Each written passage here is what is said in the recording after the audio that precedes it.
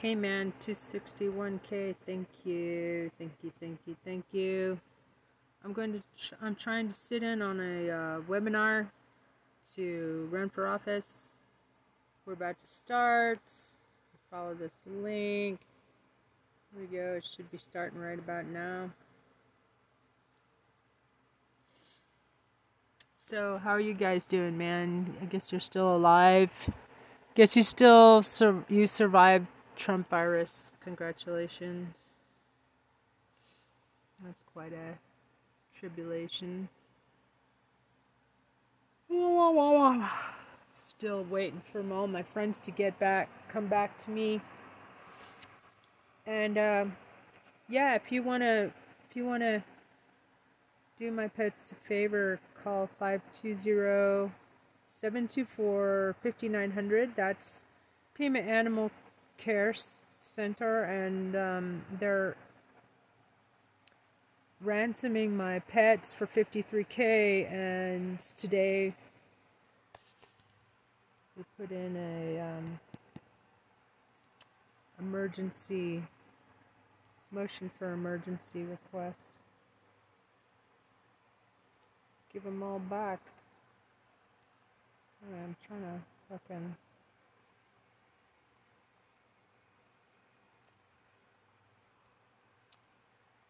on it.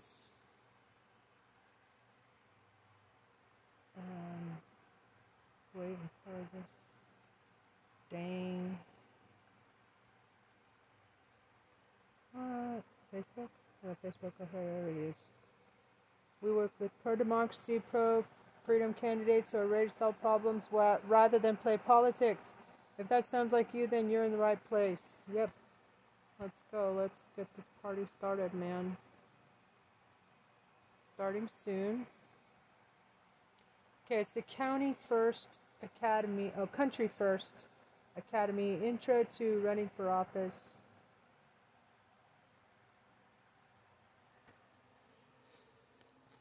See here about getting my Bluetooth going on. It says it's starting soon. It's starting any minute here. So what else? I cover everything Midas Touch publishes. Hot on the trail of Trumpy Von Schittler going to fucking jail. And do music. And comedy. I do like TikToks once in a while. And what else? So I do art, comedy, music, and ancient history. Should do more Gaia programming while I've got it. What's going on with this thing? How come it's not starting? Come on, start. Start it up like a flower. I was trying to get today was the deadline for, the 22nd is the deadline to get 53K. Post 53.1K bonds and get all my animals back. Or at least get a hearing to get all my animals back.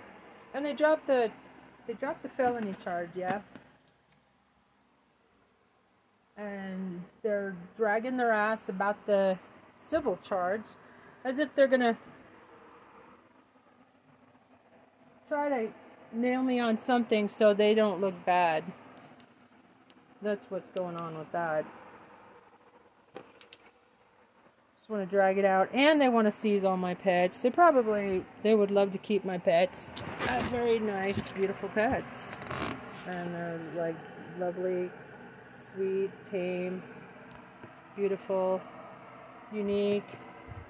All my mini chickens, my little harvest of mini chickens. So I was just gearing up to sell, but yeah, they just wanted to shut me down. They want to shut us down. They want to starve us out. Fucking hate people who don't need them. don't want anything to do with them. We're just peaceful, law-abiding people trying to run, trying to do business, but they fucking geofenced us. So if you hear this, it's a fucking miracle. And if that's you, Detective Noon, go fuck yourself. You're not getting away with it, motherfucker. Badge number 7977. Yeah, I'm not the first person you unlawfully arrested. It's fucking persecution. Fuck you, Detective Noon. Fucking pig. You don't deserve to have a badge, you smug asshole. Well, according to just because your dad is a veterinarian, you think you know everything? Fuck you. You don't. And you don't even know how to do your job. Anyway. And also the Pima Animal Control, shit, man, they didn't do any fact-checking at all, none of them. And these motherfucking pigs, they're amped up. They're on drugs. They're taking stuff that they get from work. They see stuff all day long. They get stuff and then they do it. So that this dude came, Depicte, he lied about his name. Said his name was Francisco Santa Maria. His name was like Parasite, Policte. I don't know if this thing's gonna fucking start or not. Okay. It's supposed to start now. But they're not starting. Alright. Oh, it's supposed to start 5 minutes ago. Okay, here we go. Connecting to broadcast. Here we go. What are their frustrations that his position has the power to address? What are their hopes and fears? And what ideas do they have that could be useful to your campaign, whether they be policy-related or good connections that will be helpful when running? The old adage is true. Information is power.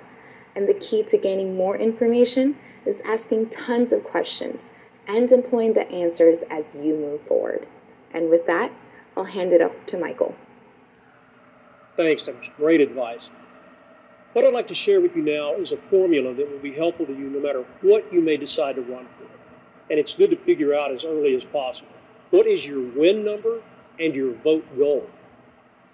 So pretty much everyone running for office is running to win, right? But that obviously doesn't mean you need to get everyone to vote for you.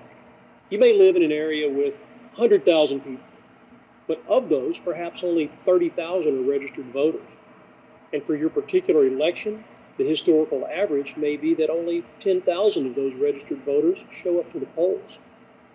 By the way, we're getting that 10,000 number by averaging the number of voters who turned out over the last 3 similar elections for your race. So in that case, in most jurisdictions, your win number would be 50% of the people who historically show up plus 1. So in this case, you'd be working with a win number of 5,001, which is nowhere close to half of 100,000 residents. Now your vote goal is a little different. It's the number you should aim to hit or exceed to give yourself a buffer in the event voter turnout is higher than average. To get to your vote goal, multiply the historical turnout number, back to this example, it's 10,000 people, by 0.52. The answer will give you what 52% is. Here it's 5,200 votes. So your vote goal would be to meet or exceed 5,200 votes to maximize the chances you'll hit your win number. Now hopefully I've demonstrated that you don't need to be a math whiz to figure this stuff out.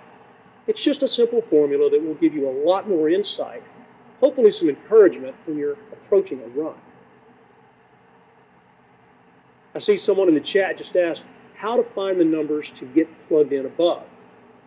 That's a great question, and something our Academy helps candidates figure out if they need help. Those can all be found in your local election office or Secretary of State, depending on the office you're running for. I want to keep things moving, so we'll circle back to your question in a bit. But for now, let's move on to the next topic. Thank you, Michael. This next piece of advice can't be emphasized enough. Don't turn down help. You can't win alone. If you haven't already done so, it's worth giving some thought to who should be on your team. We recommend a good mix of people who know you and your community well, and people who know campaigns well.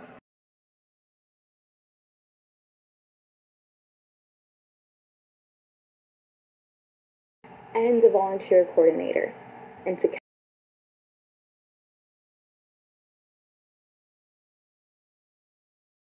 smaller races will need fewer staffers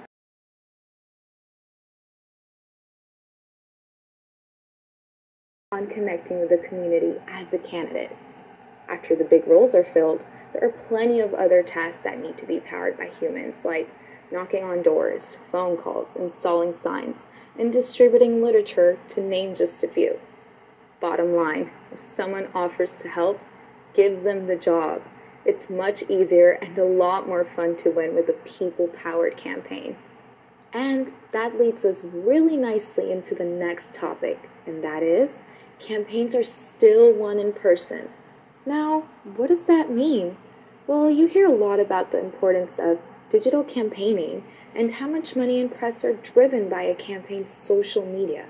And don't get me wrong, that's really important. But there really is no substitute for in-person campaigning, either by you or volunteers and staff from your campaign. From door knocking to bigger gatherings, a 5-minute conversation goes a long way.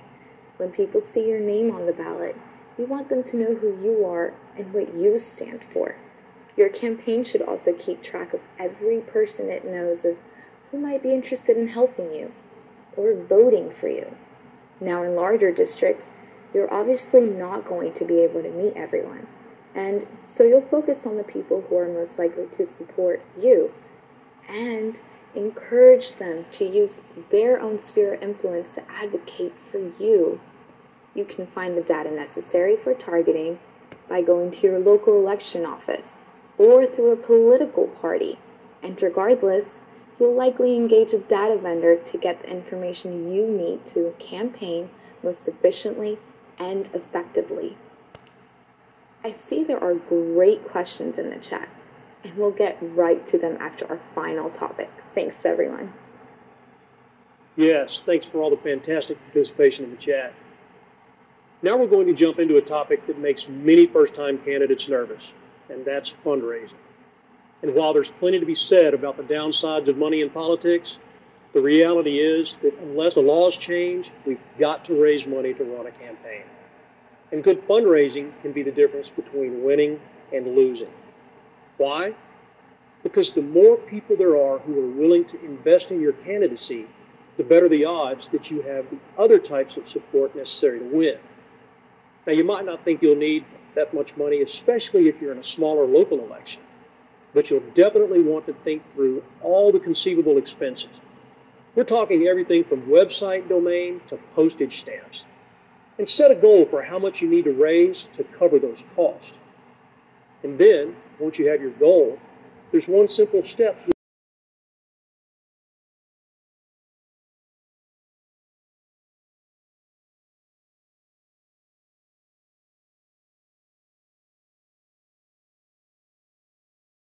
and that's normal. And I do promise you, it gets easier. Asking can bring up lots of fears in candidates. Fear of rejection, fear of awkwardness, fear that you won't succeed. But campaigning is all about asking. And the best advice I can give you is that if you're not afraid of asking someone for their vote to get you elected, you shouldn't be afraid of asking them for their contribution to do the same. In either case, the worst they can do is say no, right? And statistically speaking, for every no you get, you're closer to the next yes. And you will get yeses. Your contributors are also likely to give you more than treasure. They're often people that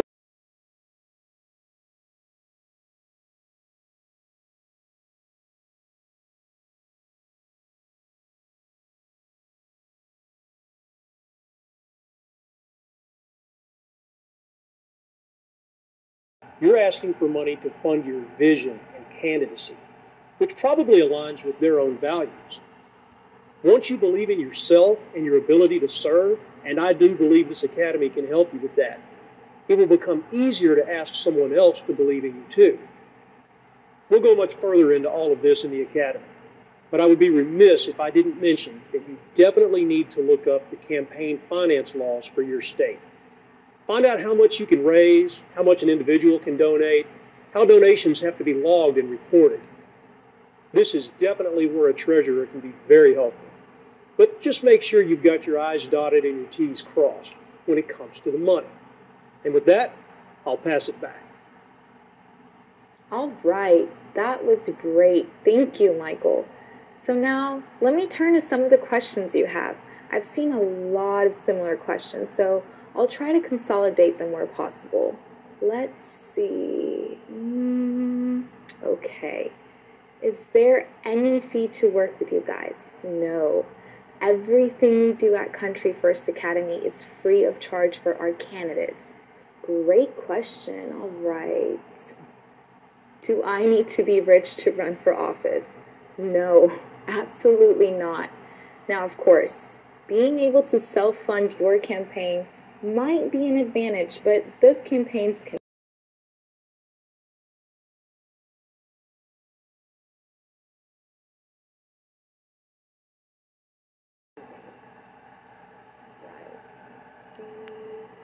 Is the Academy affiliated with a political party? No. We are completely nonpartisan. You can be from any party or no party. What's important is that you're ready to use your campaign and office to defend democracy and expand freedom. All right. What else? Okay. Do you support candidates running for city council? Yes, absolutely. I'm actually glad you asked this. We actually focus in particular on candidates running for local offices like school board, city council, election clerks, things like that. Now, if a candidate is planning to run for something at the state or federal level, we're also happy to help. But most of our candidates are running for local office, which is where we really need good, reasonable people. And the bonus is that politics usually is less toxic the closer it gets to the people. Okay, how about one last question before we talk about how to work together? Okay, this one actually segues perfectly. What's next if I'm interested in moving forward? Okay, put a 3 in the chat if you're actually wondering the same question. Oh, wow, awesome.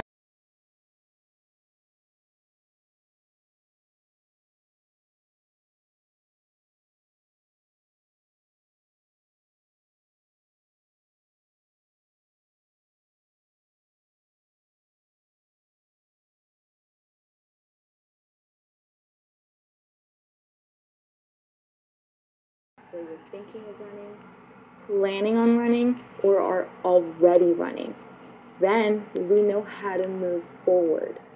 So you should see a button on your screen right now prompting you to click through that form. Once we're done here, complete that form, submit it to us, and you'll hear from us very soon. I hope that sounds good, that we have an opportunity to help as many people as possible run and win. That's what this is all really about. And I see there are still some questions in the chat, so if we didn't get yours, we'll be sure to follow up with you to get you the information you requested. Thank you all for taking the time to join us, and thanks to the team for showing up to make this webinar possible. Take care, everyone, and hopefully we'll be working together soon.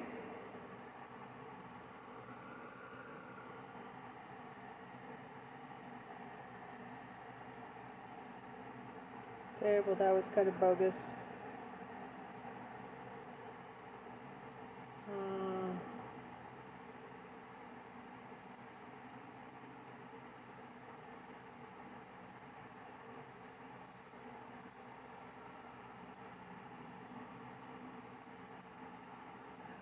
So this is Elizabeth Warren's Plan to root out corruption in Washington. Ban all individual stock ownership by members of Congress. Cabinet secretaries, federal judges, and White House staff while in office. Padlock the revolving door between industry and government. Create a new independent anti-corruption agency dedicated to enforcing federal ethics laws. And much more.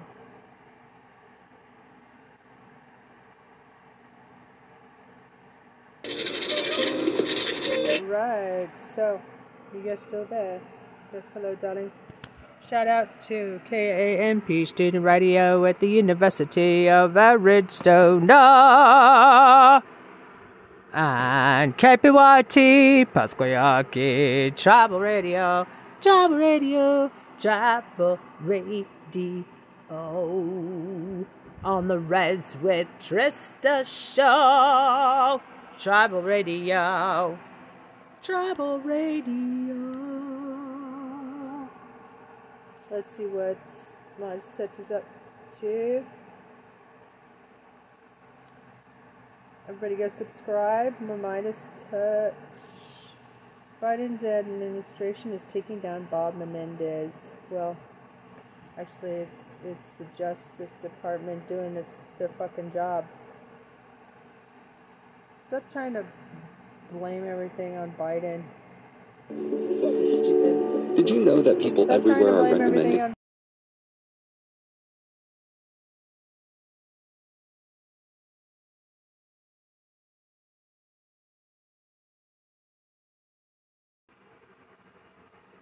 The Justice Department is doing its job. Like Biden is persecuting. Your favorite corrupt.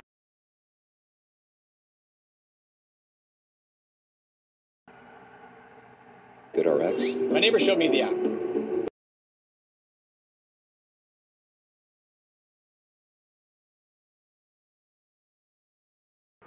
Congressmen who engaged in bribery and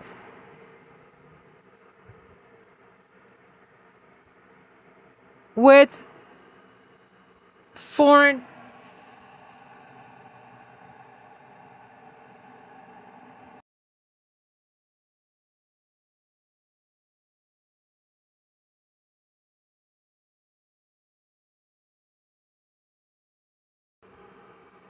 accepting bribes from a foreign government, Egypt.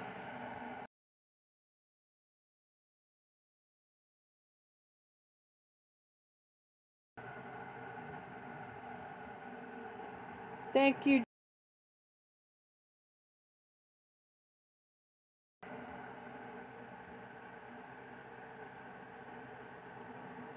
Help me save on my kids' allergy pills. Dropping off a prescription. Americans everywhere are sharing the savings. We're all set. Another good reason to check GoodRx. Lock up Trump. This is Fox. Diaper Donald. I like it. Yep, it's mine. The prices blow my mind. I feel so rich. Oh, yeah.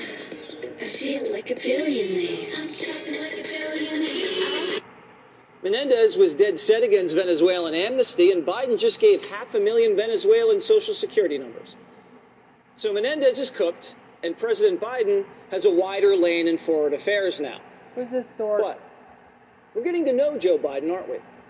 He sees an obstacle, and he doesn't move around it. He removes it. Trump indicted. Fuck off. Menendez I said, indicted. who is this Minnie dork? Madoff took the money. Trump's closest aide spills the beans.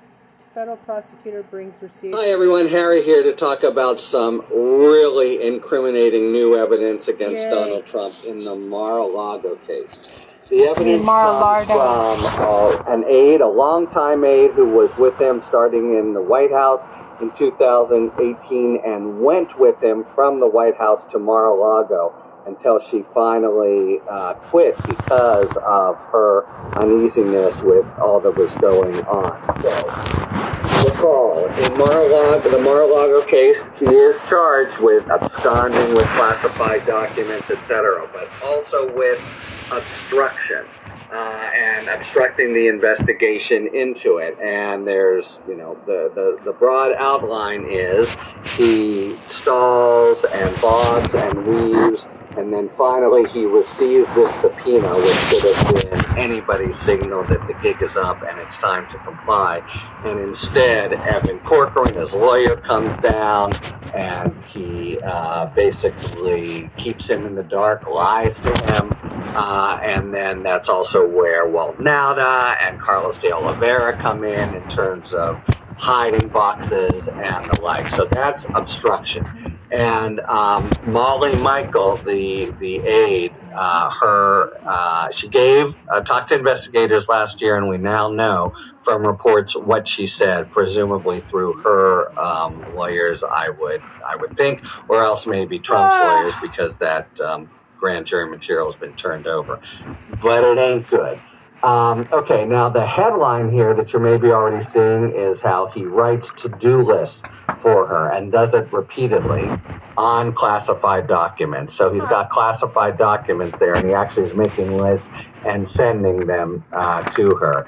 And, in a kind of general sense, that's really riveting testimony. It just shows how cavalier he is, how he doesn't care a fig about classification status and the like. And again, he does it repeatedly. In fact, they serve the search warrant eventually. They go search and get everything, but these note cards and to-do lists on classified documents, they're still at the bottom of her desk, and she retrieves them and turns them over. So that's, you'll definitely put on that testimony, and it'll show his complete indifference to the law. But more important is a couple statements that he gave her. So this is just at the very time when he's obstructing and trying to get away with having provided only 15 boxes when there are many more first in storage, and that's what Nauta is moving around, etc. So Molly Michael has told investigators that first he told her that Trump, he found out the FBI wanted to interview her, and he told her, you don't know anything about the boxes. Now, the news reports are saying, well, that's a little ambivalent what he means. I don't see it, especially, they'll be able appropriately to ask her understanding of this, and, I think it's pretty damn clear.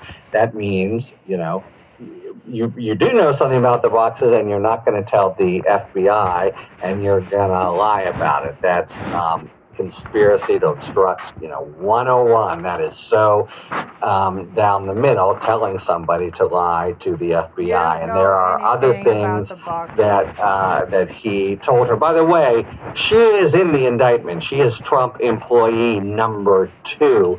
Remember how, Tavares, the guy who lied first, about his connections with Nauta and the like, is Trump employee number 4. Well, she is number 2, and the testimony is very strong. She knew. It also said that he was trying to hide it increasingly, and she told him, you sure you want to do this? So many people, including maintenance workers, knew otherwise. No, there aren't 15 boxes, and you're still claiming it. Are you sure you want to? She actually says that to him, and that turns over. That's also obstruction 101. She knows that he is basically lying to investigators, and tries gently to talk him down.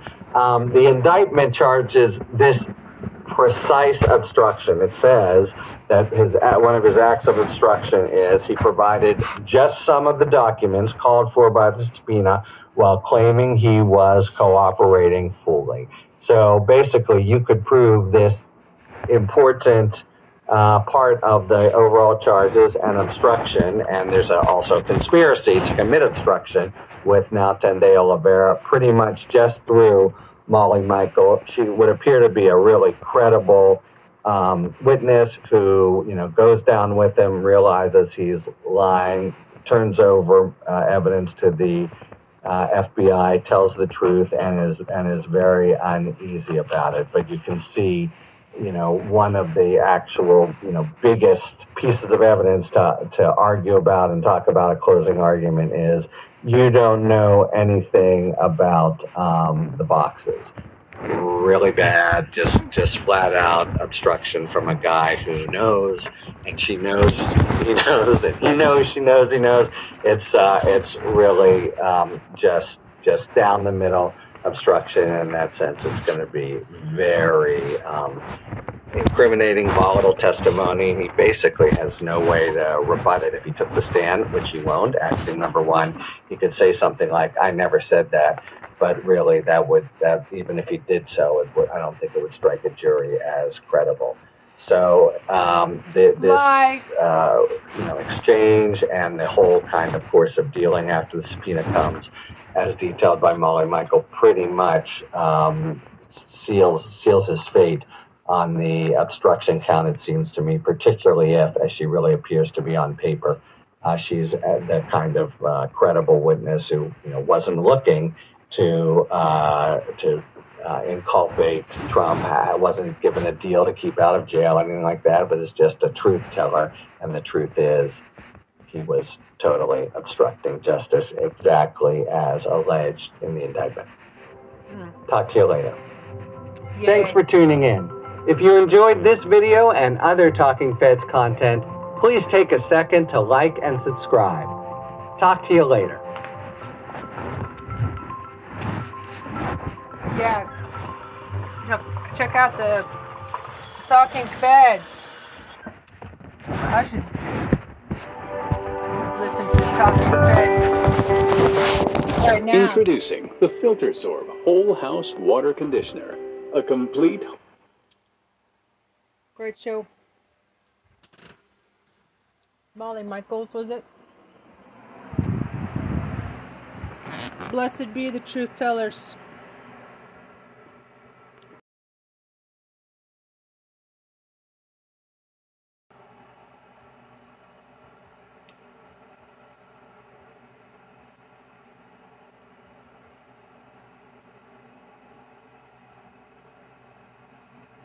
This alone, no other breach of oath must disqualify Trump from ever running for janitor in the White House. Anyone in the right mind would be crazy not to flip on Trump.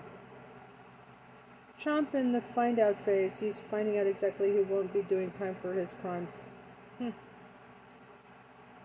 I'm a Canadian and I have to tell you that we are really starting to become concerned that Trump will not be stopped. We would be sitting ducks here sitting next to a country run by a dictator. Look at what happened to Ukraine. Molly knew how dangerous the documents case was to her personally and was smart enough to get out of the situation by cooperating. Molly Michael, thank you for finally coming clean and telling the truth. Better late than never. There's been two kinds of flipping going on lately. Trump aides flipping on him and Democrats flipping Republican seats in elections. Trump and his allies must be saying to themselves, flipping hell. Trump needs to go to prison, not house arrest, not club fed. Club fed.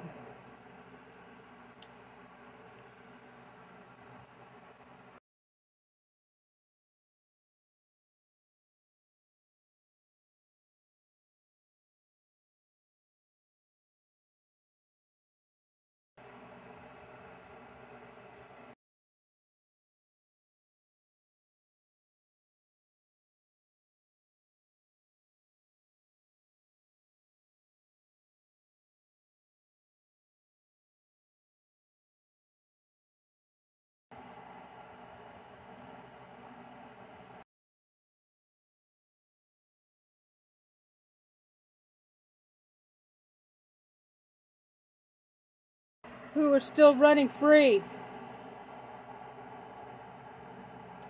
All the Congress members.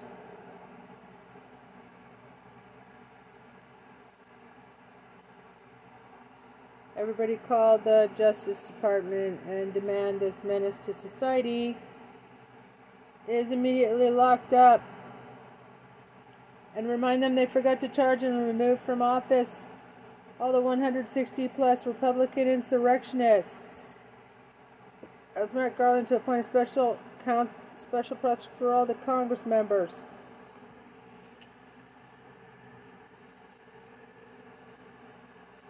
In fact, I should do that right now.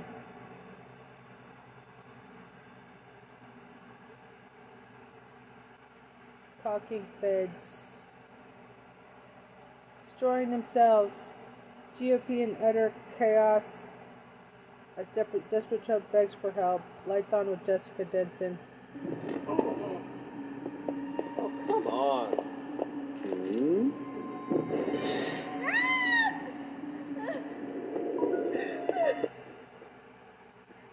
The GOP is going through some things. Many things. I'm Jessica Denson, and this Where's the is Lights poetry, On. Jessica?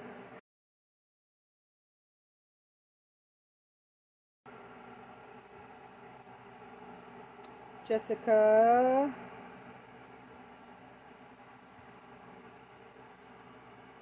So, this is where we are.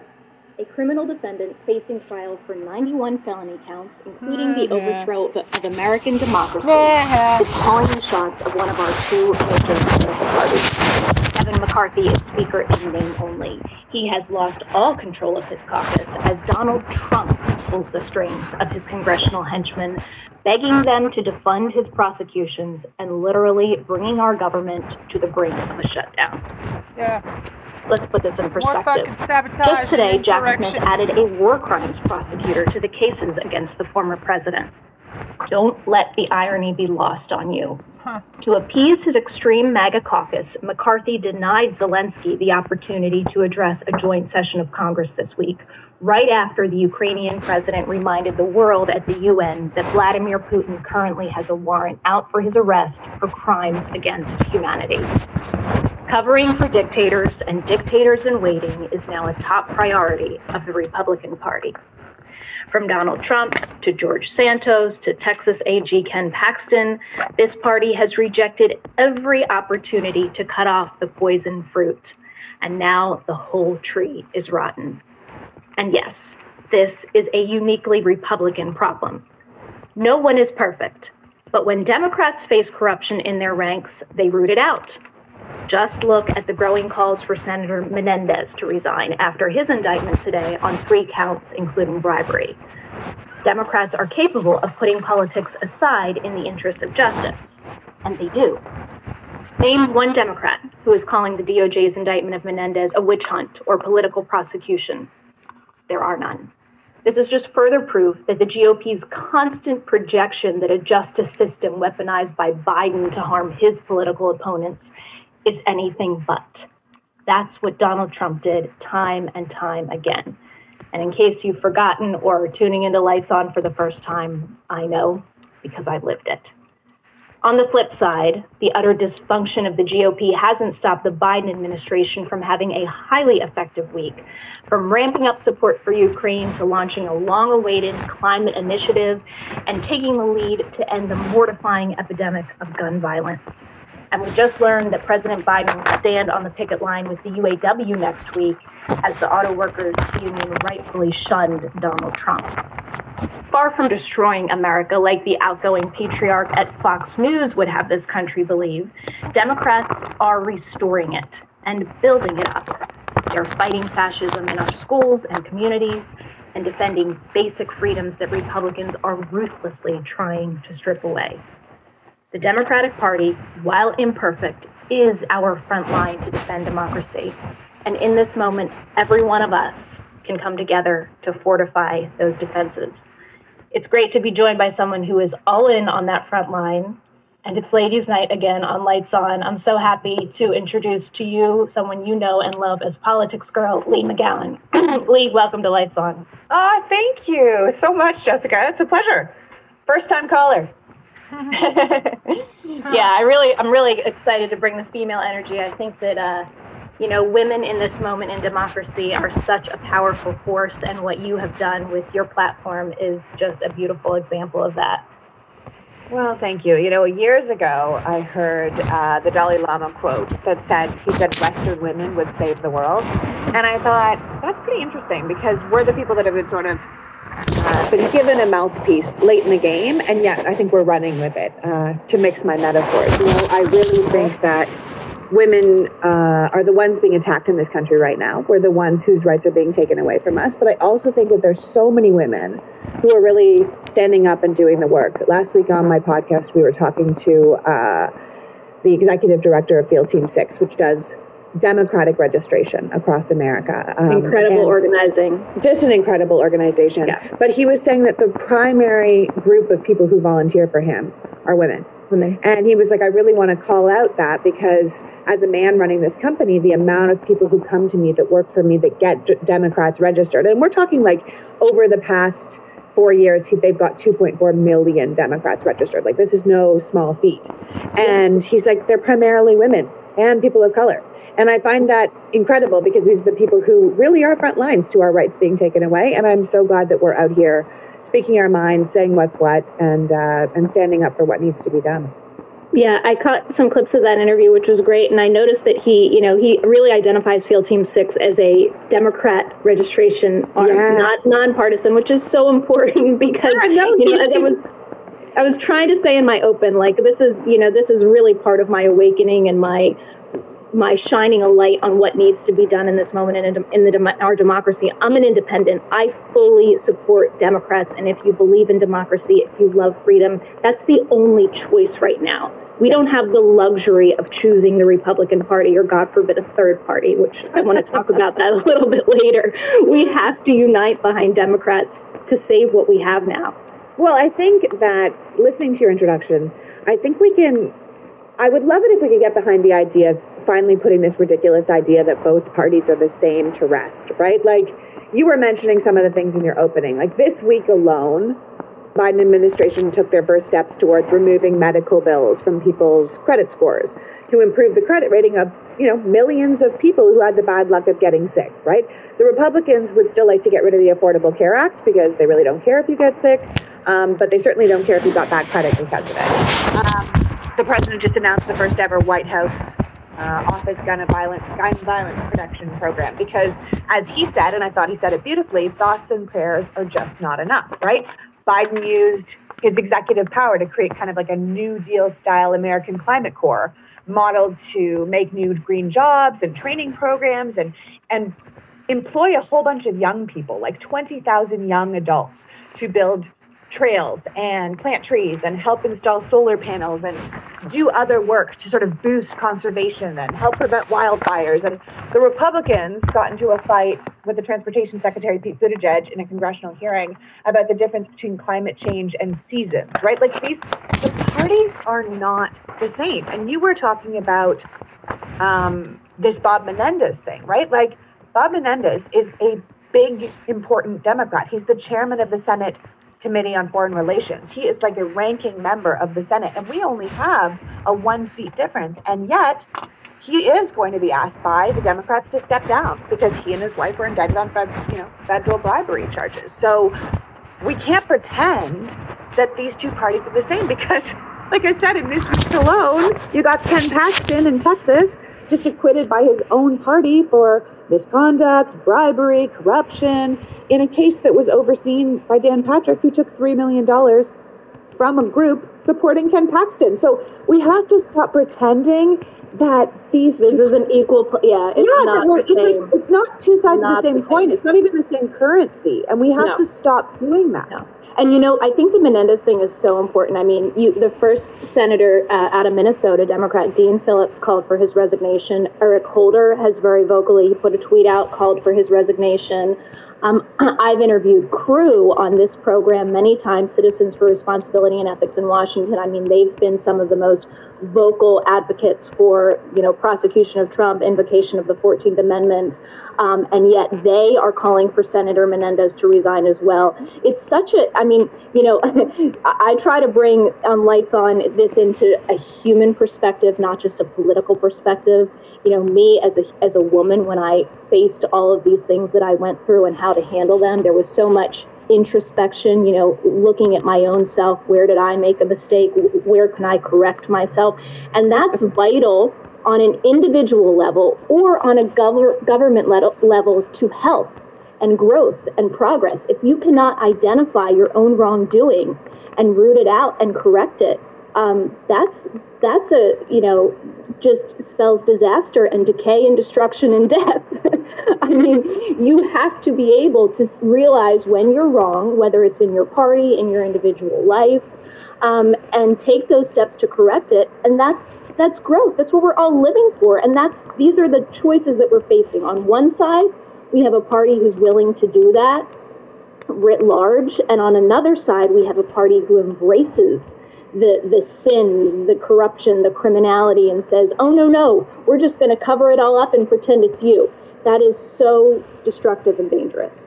Yeah, I mean, the party of projection is really what the party of personal responsibility used to be, and it's so interesting because you're talking about you had to reflect on your own life when you were coming out of your own Trump years. And unfortunately, in the Republican Party, which I don't think is the Republican Party anymore, and I think we need to be really clear, this is not your dad's Republican Party. This is MAGA. The Republican Party you knew is gone. They are gone. And the quicker we kind of come to terms with that, the more prepared we'll be to deal with what's actually happening to us, And I think that starts with, as you said, personal responsibility, but on a party level. If they could just address where they're at, they wouldn't be here. And they've had so many opportunities. They had a come to Jesus moment after they lost to Obama. And they were like, geez, we are not growing with the country. We are not reflecting where the country is going. We are not getting new voters, young voters, people of color. We need to adjust that. But instead of adjusting that, they doubled down. They doubled down on grievance. They doubled down on anger. They doubled down on white Christian supremacy. And that's how we got Donald Trump. And then they had a chance to get rid of him in the first impeachment. They didn't do it. They had a chance to get rid of him in the second impeachment. He couldn't have run again. They didn't do it. They had a chance to distance themselves after January 6th. They didn't do it. They had a chance to distance themselves when he said the election was stolen. They didn't do it. And now they're stuck with it because they are who he is. There is no separation. There's no light between it. And as you said, now Donald Trump is calling the shots in the Republican-controlled House, not the House members themselves. It's insane. It's insane. It's insane. Puppet master. Yeah, I mean, you're talking about, that opportunity after Obama, and I can't help but thinking about Justice Department would do your the goddamn job. The role that he singularly played with Fox News, and again, this is a very personal lived experience for me. I didn't see it as racist. I didn't see it as white supremacist. I saw it as patriotic. I saw it as, these people that love a faith that I love, which I have now come to see as complete hypocrisy and blasphemy. But they really hijacked the platform of freedom, and while they were doing it, painted, beginning with Obama, which in retrospect I now understand was so overtly racist, painted the Democrats as this party that wants to tear our country down and put it up in flames, and they do it to this day. It is so divisive and destructive. And I don't think, we wouldn't have Donald Trump without Fox News. We wouldn't have any kind of this sustained support for who are really domestic terrorists in our country, if it weren't for this massive media entity who's poisoned so many minds. Oh, yeah. But I would say to you, I think people need to give themselves a break. I've had, many family members who have fallen down that Fox rabbit hole. And I think the thing is that you said, you can see in retrospect how overtly racist the coverage of Obama was. And I think the thing is it actually wasn't overtly racist. It was subversively racist and dog whistly, and in a way that people could get away with thinking, it's just that he's not a citizen. That's why I don't like him. And not only that, but they, Leigh, they use these token, and I recognize this from the entertainment industry, they use token people of color, token people of different faiths, whether it's Muslim or whatever, to say, oh no, this is not a racist position. So there's constantly enforcement on networks like Fox from Black people, from Hispanic people, from people of different faiths to say, oh no, everything you're saying here is justified, and it's not racist. So it makes it further does exactly what you're saying it did, which is it's not overt, it is subversive. It's the here's my Black friend exactly. theory of doing things. And I think the thing is that There are people who allow themselves to be tokens too. There's women that allow themselves to be tokens. There's politicians like Tim Scott that allow themselves to be tokens. There are people like Candace Owen who are clearly just cashing in on their tokenism to make money. And it's unfortunate because, like you said, the detriment to the country that Fox News has been allowed to inflict on us is one of the things, but it's not, I mean, to be clear, it's not just America, right? Like, Brexit happened because of Rupert Murdoch. His media in England allowed Brexit to happen, and that was based on a full-blown lie about the amount of people that were coming in. And after the election, they were like, oh yeah, those numbers we gave you, none of that was right, you know? And you just think, how did this one Australian come in and like trash so many countries for profit, honest to God, for profit, and for, you know, I would say relations, because Donald Trump has many relationships with Russia, but so does Rupert Murdoch. And, you know, this kind of idea of we will be able to destroy your country without ever firing a shot, it happened from the inside. We did it to ourselves. We allowed it to happen. And it's one of the reasons why, if I had my druthers, along with improving our education in America, because I really do think Trump saying he loves the uneducated is true, because the stupider we are and the less informed we are, the easier we are to manipulate. So we need to work on education, but we also really need a truth in broadcasting law. We need a fairness doctrine for the new millennium. We need to say that we, the American people, don't believe we should be able to be lied to for profit, and there has to be a law that says that.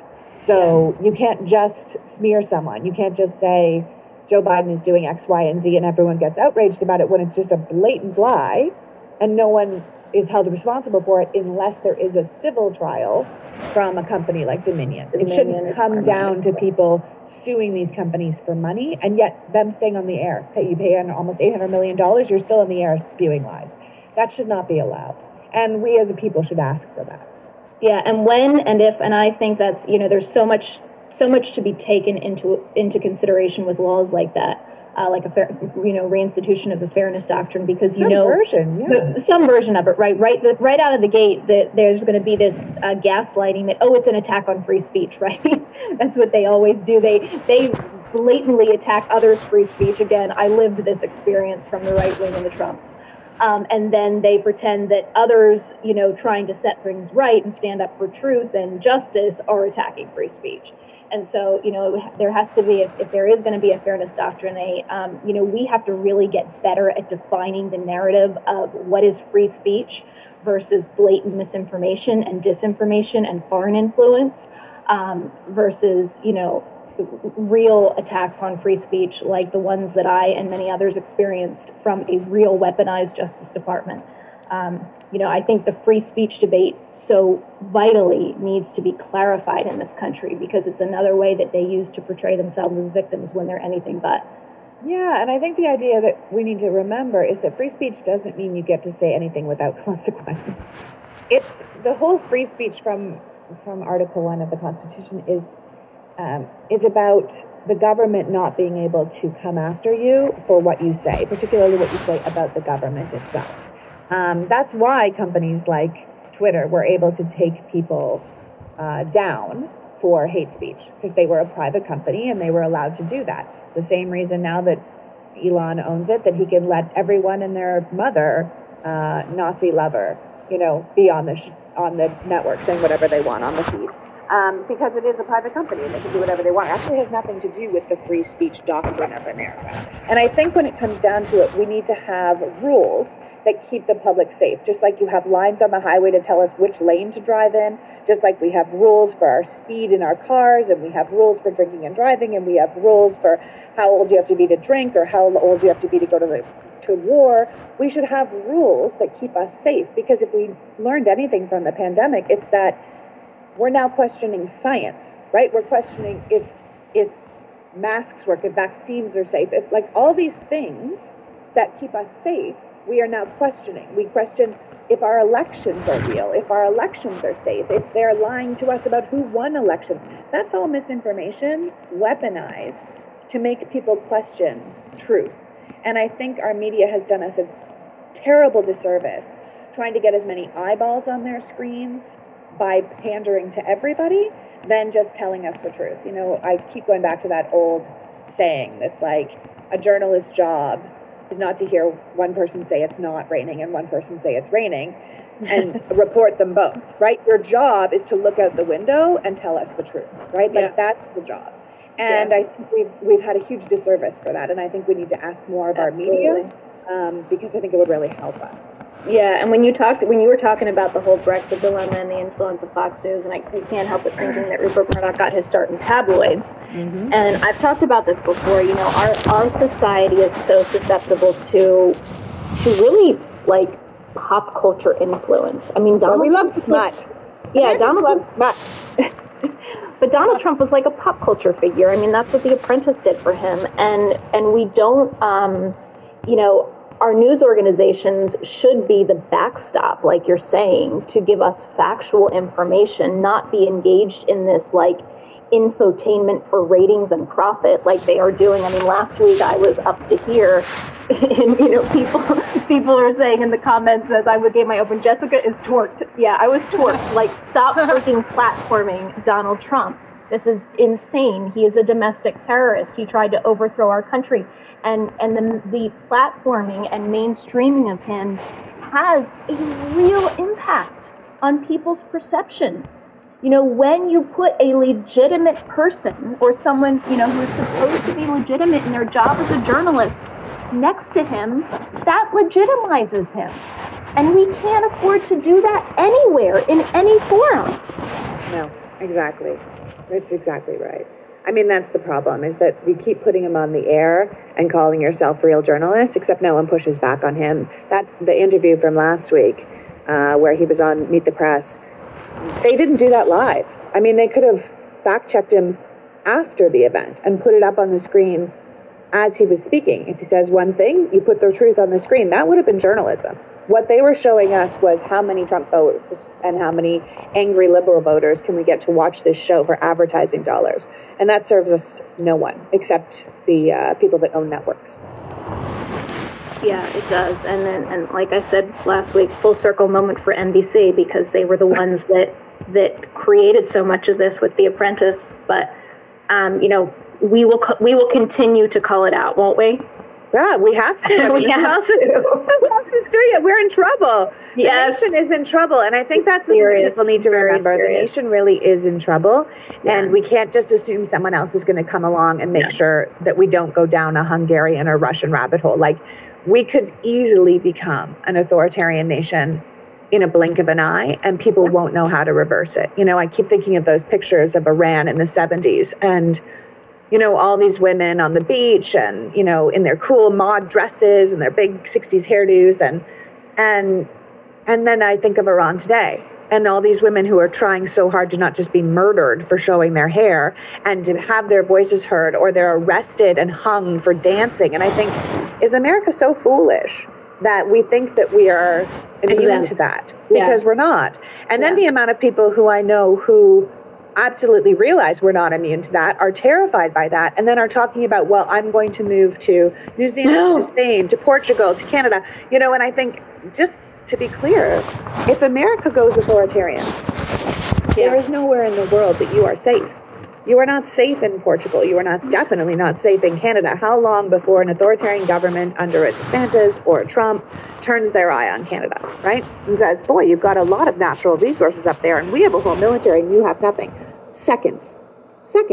Which is one of the reasons why we are supporting the war, Russia's war on Ukraine, right? Because we don't want to live in a world in which a bigger nation can just turn their eye on their neighbor and be like, we would like you to be part of us. That's not how it works. You can't just have autocratic nations storming into democratic nations, killing their people, taking their land. That's not the kind of world most of us want to live in. And America has been able to support the democratic nation without getting into the war themselves. But it's essential that Ukraine wins for the future of the world most of us want to live in. Obviously. And I have zero patience for these nutcases like Ramaswamy who are saying that supporting Ukraine is not putting America's interests first.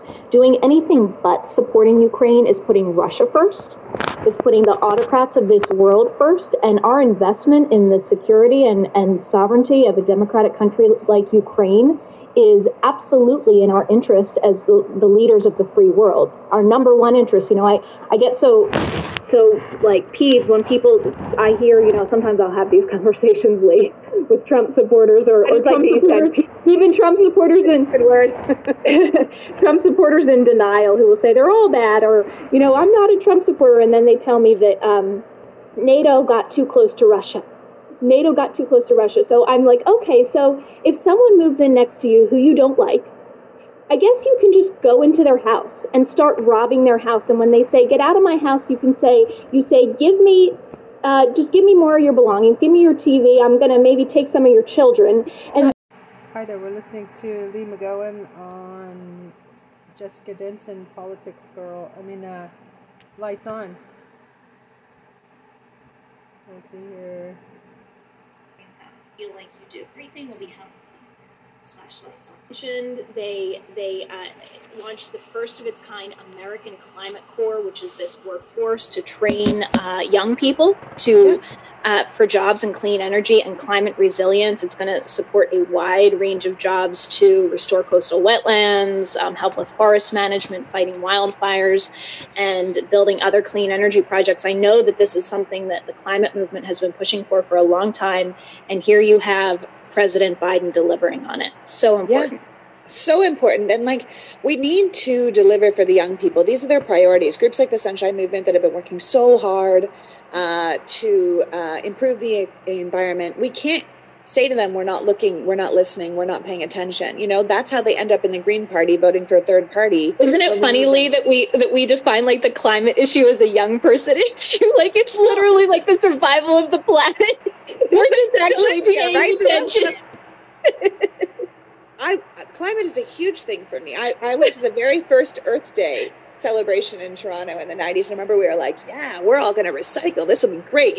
We had no idea that the gas companies knew they were trashing the planet and hiding the information. And, there's just been so much devastation and so much misinformation again. Here we are again with the misinformation.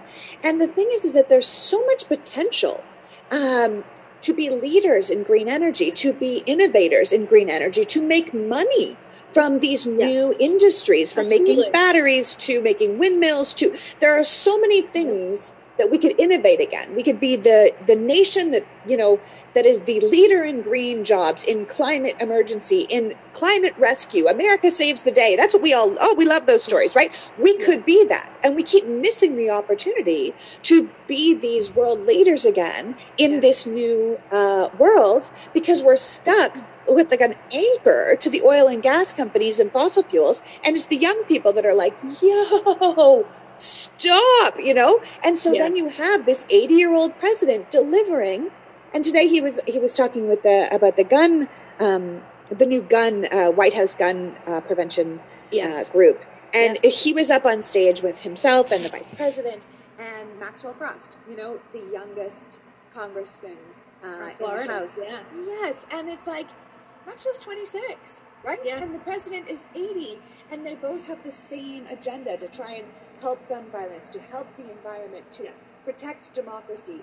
And so it isn't just a young person thing, of course, but I do think we need to answer the young people's call when they ask for it so they know we're listening and so they can see that change might not happen as quickly as we all need it to and we all want it to, but it is happening, and it is happening from one party only. Absolutely. One party only, addressing intergenerational needs. Literally existential needs, the survival of our country, the kids being able to go to school without being, fear of mowed down to death. It's unthinkable. You're talking about, your early days celebrating Earth Day. It made me think of, another kind of weird place that I was in supporting the Republican Party for many years. You're looking at someone who stopped eating meat when she was 10 years old and loves animals more than anything else. Doesn't waste. I don't waste food. I don't waste anything. I have always been anti-waste, anti-pollution. And yet I was caught up into thinking that somehow, the climate agenda was corrupt for years because I was poisoned by this propaganda. Even somebody like me, and I met others like me, who, were just so swayed by the propaganda of of the right, that they were acting and voting against their own best interests and things that they held so dear. And I think that's the case for so many Americans who still support Republicans or support Donald Trump or the right wing. They don't understand that these people are actually against their own self-preservation and interests. I wanted to play a clip from President Biden. Obviously the issue of, protecting our children is completely nonpartisan, and he really brought out the stakes today at the White House. Guns, I never thought I'd even remotely say this in my whole career. Guns are the number one killer of children in America. Guns are the number one killer of children in America, the United States of America. More than car accidents, more than cancer, more than other diseases. In 2023 so far, our country has experienced more than 500 mass shootings and well over 30,000 deaths due to gun violence. This is totally unacceptable. It's not who we are. And we have to act. We have to act now. And let me be very clear. If members of the Congress refuse to act, then we'll need to elect new members of Congress that will act.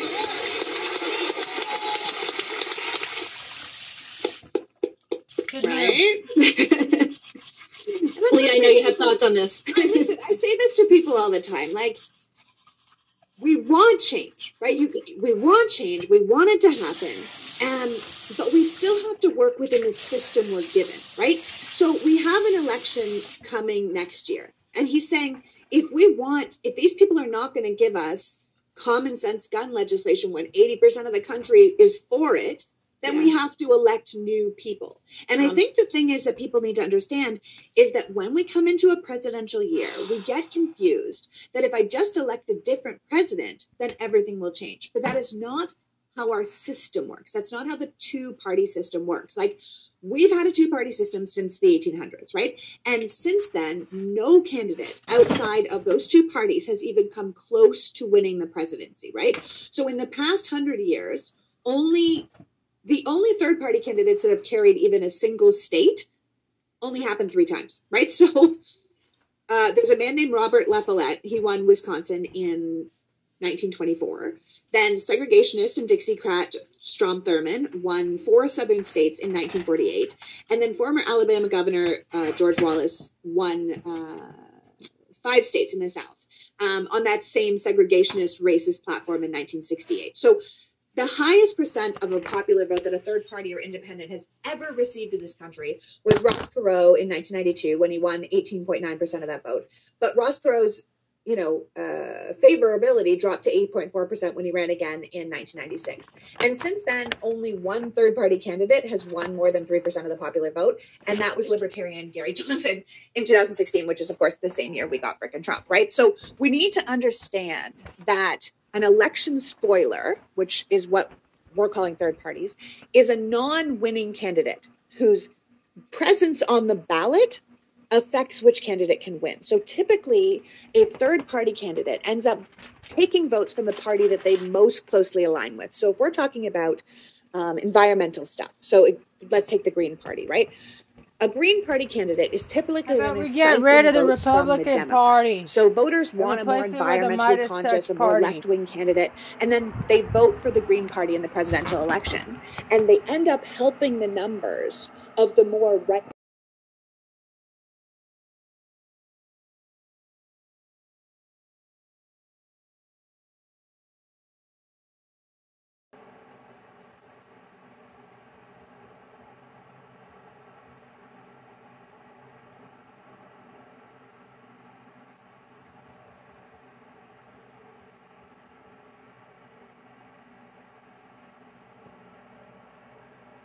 Republican candidate, right? So that's what happened in 2016 with Jill Stein.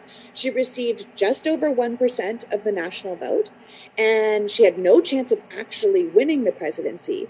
But the votes that went to her in swing states like Michigan and Pennsylvania and Wisconsin ultimately pushed the Democrat vote down and allowed those states to go to Trump. So the Green voters wanted a more environmental candidate, and they ended up with a guy that gutted the EPA, right? So that's the lesson here. I think we need to think about that. No matter what we want for our party, and no matter what changes need to happen, no matter how obvious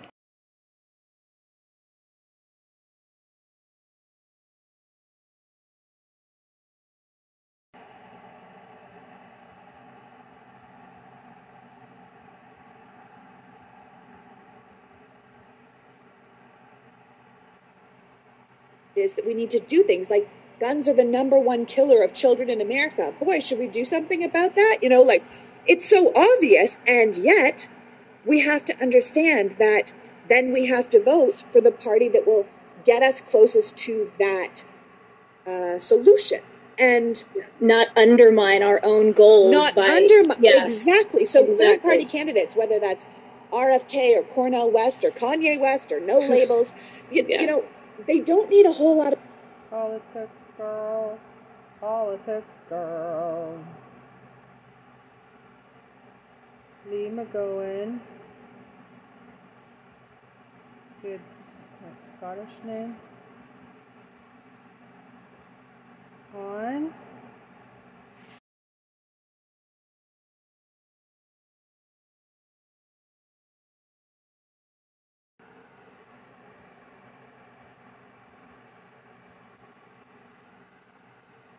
Midas touch. Everything we touch turns to gold, but not the asinine clown. Midas touch.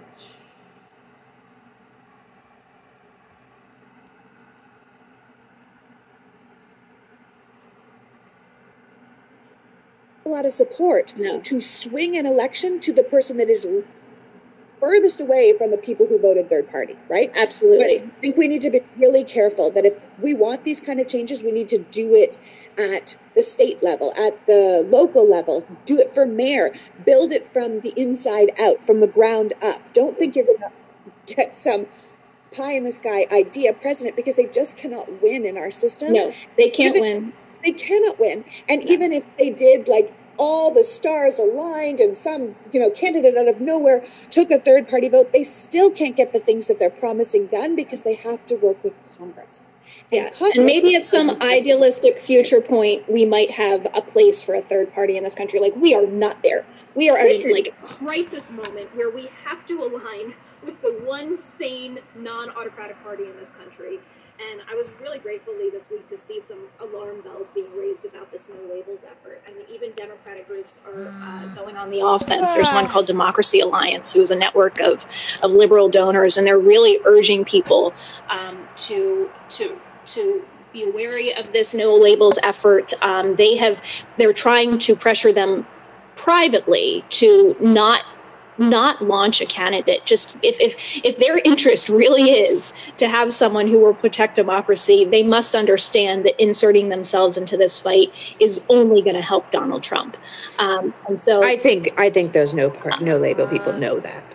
Yeah, well, and that's the other that's the other thing, because their funding is totally shrouded. They have not been transparent at all about it. You know, there's an article in Mother Jones about how they're using a fundraising platform that is also supporting some of the most extreme right-wing candidates.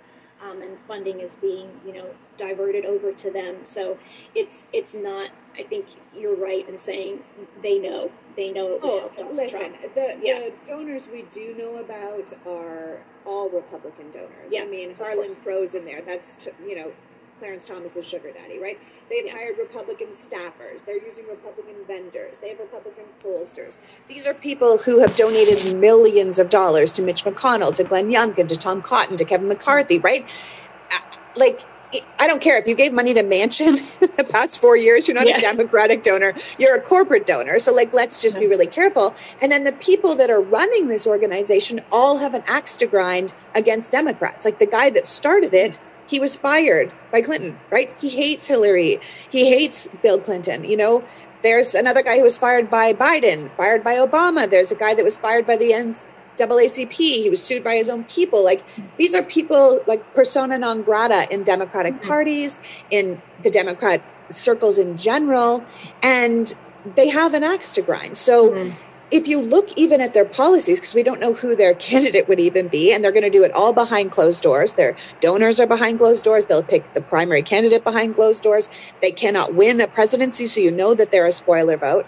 But even the policies we do know about, they're all Republican policies. They're national voter ID. They're against any kind of censorship of big tech. So it's like Elon-style Nazi stuff, right? They have no policy on healthcare, no policy on climate change. They want more military money. And I'm like, more military?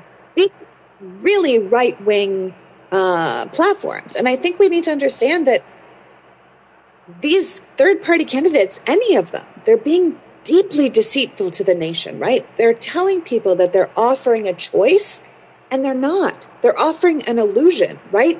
Like, there is no way a third-party candidate could ever be president the way our system is set up, period.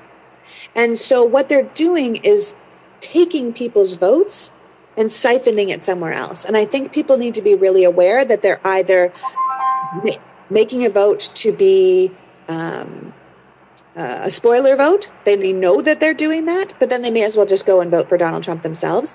Or they have to know that they're making a protest vote, but they're not going to get what they want or any of the policies that they want. And I think what you have to do is vote for the party that's going to get you closest to where you want to go. And I think we have to be really careful right now because, like you said, like, this is it. There is no coming back from this. This 2024, we're not dealing with the lesser of two evils. I mean, these...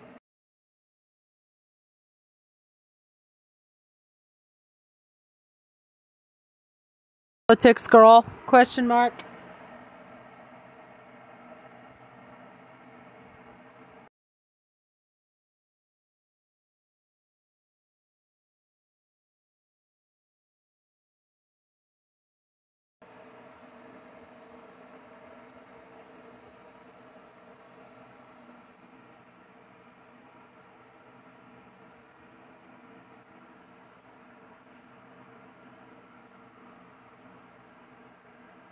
Here, right? There is no lesser of two evils. Like, I fundamentally disagree with that narrative in general.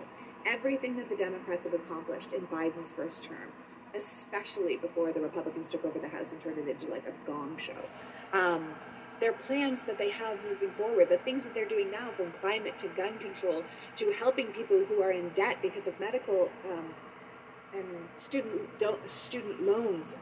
This is all success and beneficial. I know. It's not evil at all. I know. Like, they're pro-women's rights, pro-voting rights, pro-union rights, pro-environment, pro-democracy. Yeah. Like, it's not the lesser of two evils. Not right? at all. They're That's a why good when party, somebody and we should be saying that. Exactly. When you have somebody like Chris...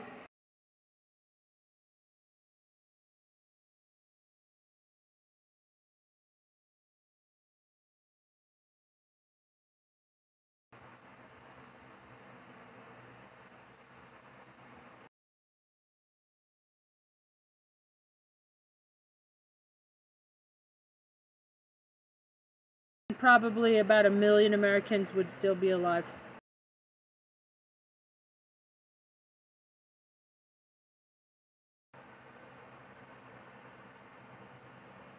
Christie come out, who is right on all his condemnation of Donald Trump, and then acts like we have to save our country from Joe Biden. I'm like, please stop.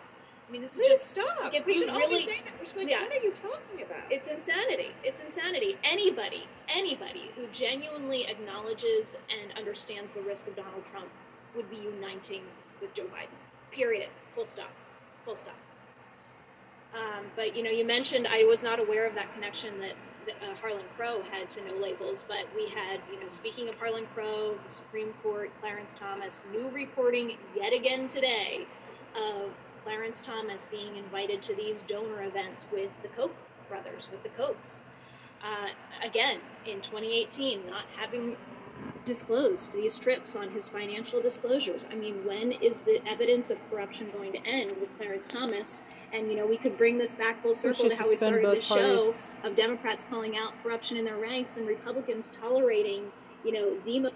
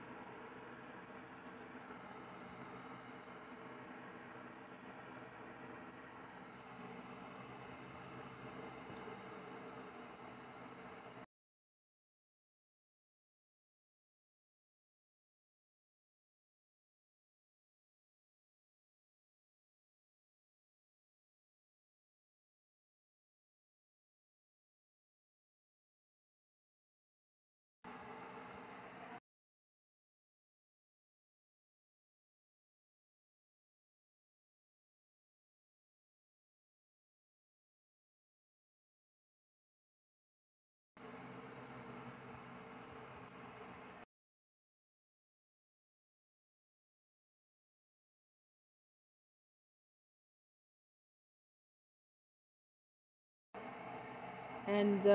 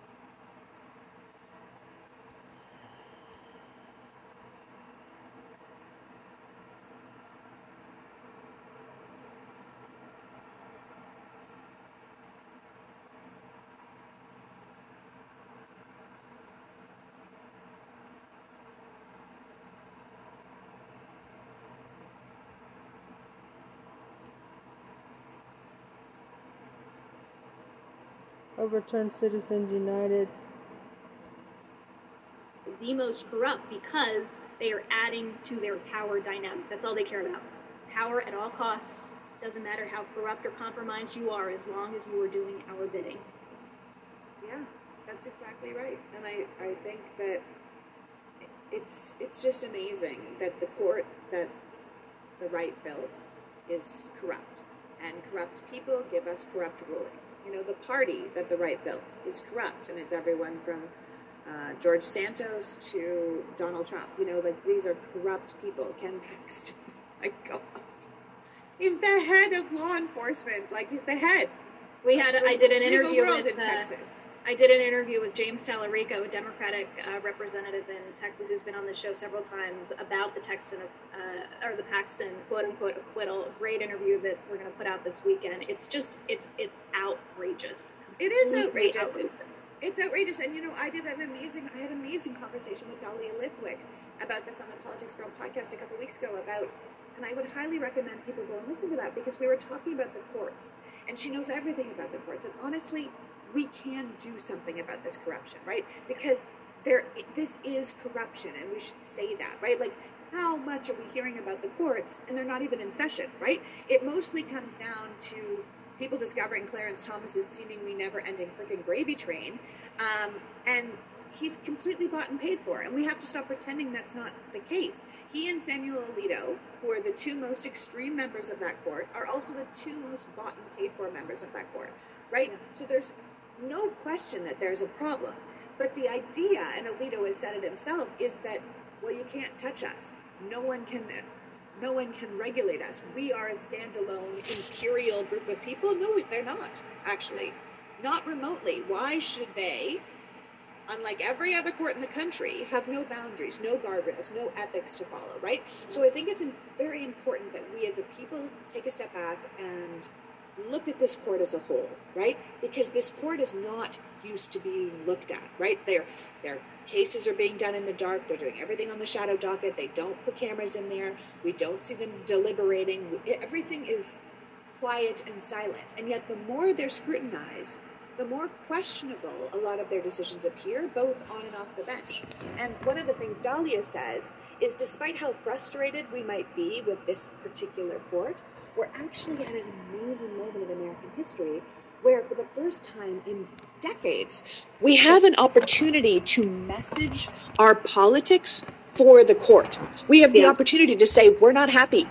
We insist that you change things. We want to understand that these justices are not kings. We did not put them in charge. They get to decide all our laws with 9 unelected people. Like, that is not how it works. They do answer to Congress, and Congress can implement term limits, ethic rules. We can expand it if we can expand the court. And how do we expand the court? By electing people into our Senate who are willing to do that, who are willing to make it a court that doesn't have 3 justices appointed by a man who lost the popular vote and a Congress. You know, I think I said this the first time we were on a panel together. The Senate, when they were 50-50, Republicans in power represented 40 million less Americans than Democrats because of the imbalance of the Senate. So that is how disproportionate the representation of who put these justices in place is to the impact that they are having on the lives of Americans, women in particular, infringing on our rights and most basic freedoms. We, the people, can vote these people out and have they call it packing the court. Give me a break. The court is packed right now. We need to balance it and expand it so that it is not packed with these corrupt people doing the bidding of their power brokers. Yeah, it's institutional change, but it's absolutely doable. And we just have to ask for it. Yeah. I mentioned to you when we talked before this episode, I kind of like to flash back sometimes. And on the subject of the Supreme Court, I don't know, I don't even know why this came to my mind this week, but we have an amazing justice in Ketanji Brown Jackson, the one justice that Joe Biden has been able to appoint, first African-American, of course, woman justice on the Supreme Court. I love her for so many reasons, but I have this clip that it was in my mind, and I wanted to play it because, you know, we're talking about the role of the people, the role of each one of us. Here is a woman that accomplished amazing things and was doubted on that journey. And there's this interaction during her confirmation hearing last year that I just think is so inspirational and formative for all of us. We can take so much from it. It lasts a few minutes long, so just sit back for the last few minutes of Lights On, indulge this precious, amazing conversation that Alex Padilla, Senator from California, has with Ketanji Brown Jackson. Last Friday, in my preparation for these hearings, I took the opportunity to spend some time with a group of students at South San Francisco High School. I went there to speak with them about this historic Supreme Court nomination and to speak with them about you.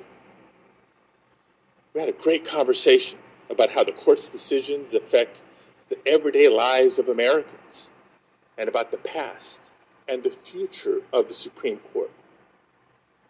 But as I was speaking with the students, I couldn't help but be reminded of my own high school experience when one of my teachers discouraged me from applying to MIT because they didn't want me to be disappointed.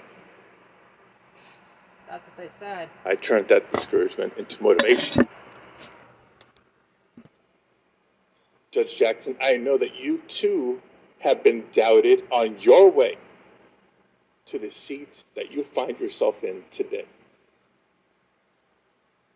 Even over the last 3 days of this hearing, your experience and qualifications have been called into question by some, despite your clear, lengthy record of talent, achievement, and accomplishment. So I want to end my time today by asking you this question. On behalf of the young people I visited with last Friday in South San Francisco, and for the many others across the country who are watching this confirmation hearing today, what would you say, Judge Jackson, to all those young Americans, the most diverse generation in our nation's history? What do you say to some of them who may doubt that they can one day achieve the same great heights that you have? Thank you, Senator. That was very moving. And I appreciate the opportunity to speak to young people. I appreciate it very much. I do it a lot for the reasons that you have articulated. I I hope to inspire people to try to follow this path because I love this country, because I love the law,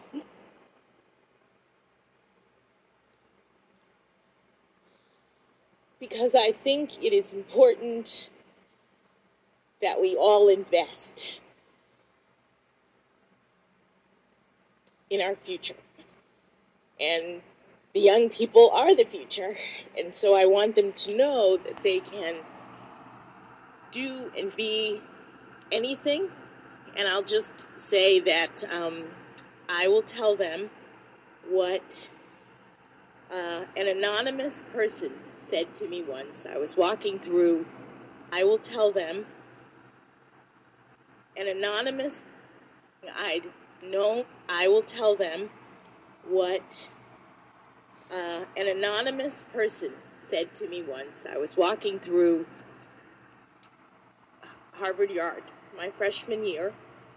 As I mentioned, I went to public school, and I didn't know anything about Harvard until my debate coach took me there to enter a speech competition, and I thought, this is a great university. It was basically one of the only ones I'd seen, and I said, maybe I'll apply when I'm a senior. But I get there, and whoa, so different. I'm from Miami, Florida. I will through Harvard Yard my freshman year. As I mentioned, I went to public. I'm tweeting that. Kantanji Brown Jackson.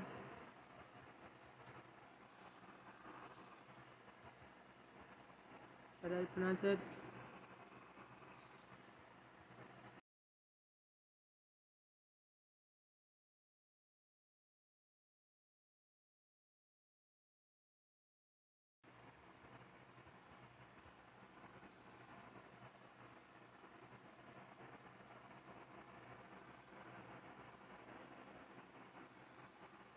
Public school, and I didn't know anything about Harvard until my debate coach took me there to enter a speech competition, and I thought, this is a great university. It was basically one of the only ones I'd seen, and I said, maybe I'll apply when I'm a senior.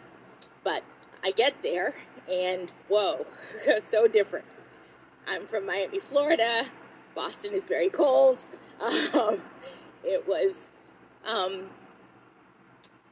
rough. It was different from anything I'd known. There were lots of students there who were prep school kids like my husband, who knew all about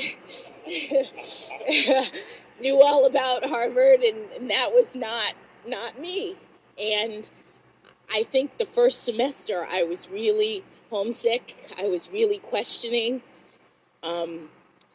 do I belong here? Can I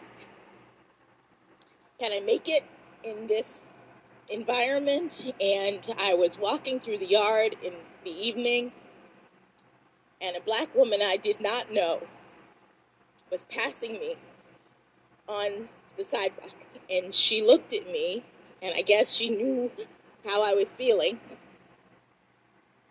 And she leaned over as we crossed and said, persevere.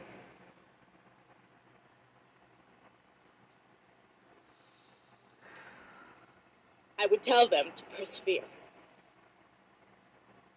Thank you, Judge Jackson. You don't have to hope. I'll tell you right now, you do inspire. You are an inspiration. And I will associate myself with the closing words of my colleague and my brother, Senator Booker, that I too refuse to let anyone steal my joy. Thank you, Mr. Chair. Thank you, Senator Padilla. Senator. Anyone. Of everything about that. Any. And about Harvard, and that was not in the evening, and a black woman I did not know was passing me.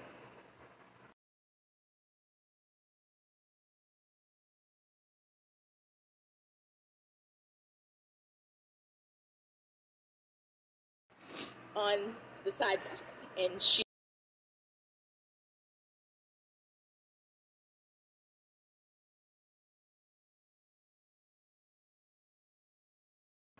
looked at me, and I guess she knew how I was feeling,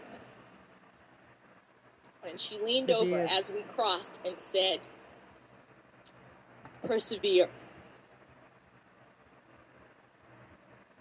Don't let anyone steal your joy.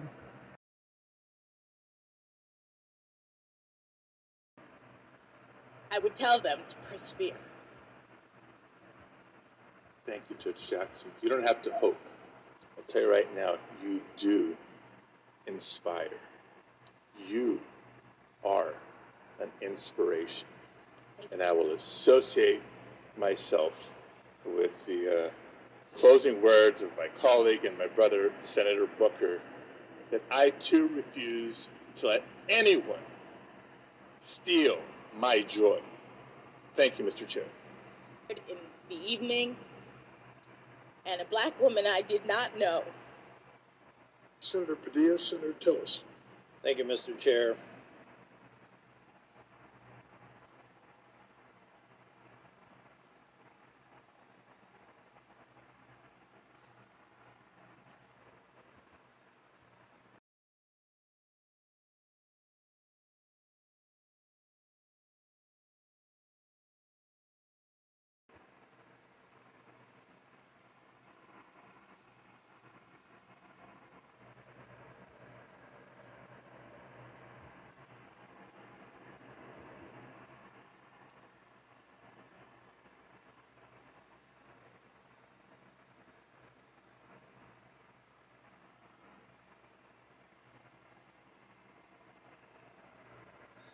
I just love everything about Yeah, that was lovely. Lovely. about that. Well, So beautiful. It's everything we've been talking about, right? I mean, we have to invest in our future, and we have to do what's best for the country long term. And when she said, "I love my country," that's how I feel every day. You know, we're fighting so hard because we love the country. And if you love something, you don't give up on it, even when it's broken.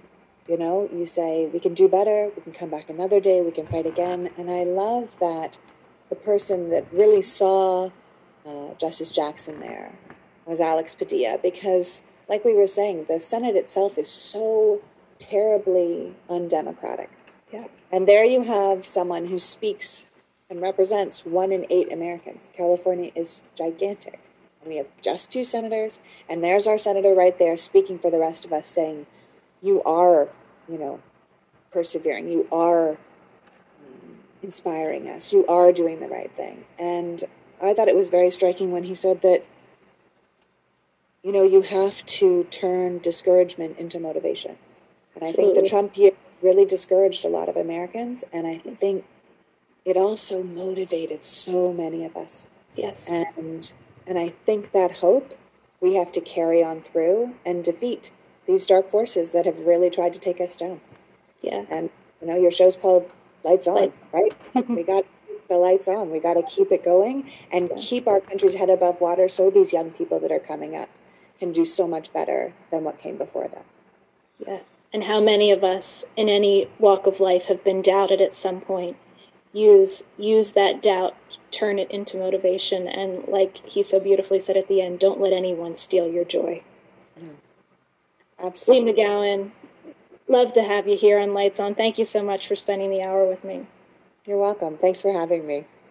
It was great. It was great. Thank you, everybody, for joining us this week on Lights On. I want to give a shout out to the Lights On OGs, the luminaries, who have really, built this show with us and been with us from the beginning. We love you so much. We love you all. As always, if you want to support this show and support my legal efforts, you can do that at thejessicadenson.com/donate. We are getting our case, our original foundational case against the Trump campaign to trial, and we need your support. So if you can, that is so much appreciated. What you can do to support this show completely for free is just subscribe to Jessica Denson on YouTube. Subscribe to Lights On with Jessica Denson, wherever you get your audio podcasts. And it's only taken me 5 years and killing the Trump NDA, but I'm almost up to 10,000 followers on Twitter. I'm not a creature of social media, but if you want to put me over the edge, go follow me on Twitter until that platform goes completely up in smoke. And you can follow me on other platforms that I am getting more involved in, even though this is, like I said, not my native territory, social media, but I'm on TikTok, I'm on Instagram, and Spoutable, and I'm posting more and more on YouTube as we go. So you can do all those things to support this show and keep sloppy Republicans get torched by Democrats, and A.G. Garland in live hearing. I need you by my side from the very start. No, you don't. What? I'm Ben Mycelis from the Midas Touch Network. It was a brutal. I'm Ben Mycelis from the Midas Touch Network. It was a shameful MAGA Republican circus at the House Judiciary Committee hearing where Attorney General Merrick Garland was a witness. I want to show you the MAGA Republicans spreading conspiracy theories, lies, and baselessly attacking Merrick Garland, but Attorney General Garland punched back, somewhat even out of character, because he's normally even-keeled. He had enough and pushed back against these MAGA Republicans. I'll show you that. And then I want to show you some of these Democratic superstars in Congress who were exposing the MAGA Republican hypocrisy and asking pitch-perfect questions. It was a sight to behold indeed. Let's go through what went down at the judiciary hearing. First up, Matt Gaetz saying to Merrick Garland, "Don't you think there are things that look weird regarding Hunter Biden?" Watch what took place. Play the clip. Mr. Attorney General, has anyone at the department told President Biden to knock it off with Hunter? I mean, you guys are charging Hunter Biden on some crimes, investigating him on others. You've got the president bringing Hunter Biden around to state dinners. Has anyone told him to knock it off? Our job in the Justice Department is to pursue our cases without reference to what's happening in the outside world. Just yes or no. Have you done that? That is what we do. So it's a no? No one that I know of has spoken to the White House about the Hunter Biden case. I'm wondering then. Okay, I got it. So Hunter Biden is selling art to pay for his $15,000 a month rent in Malibu. How can you guarantee that the people buying that art aren't doing so to gain favor with the president?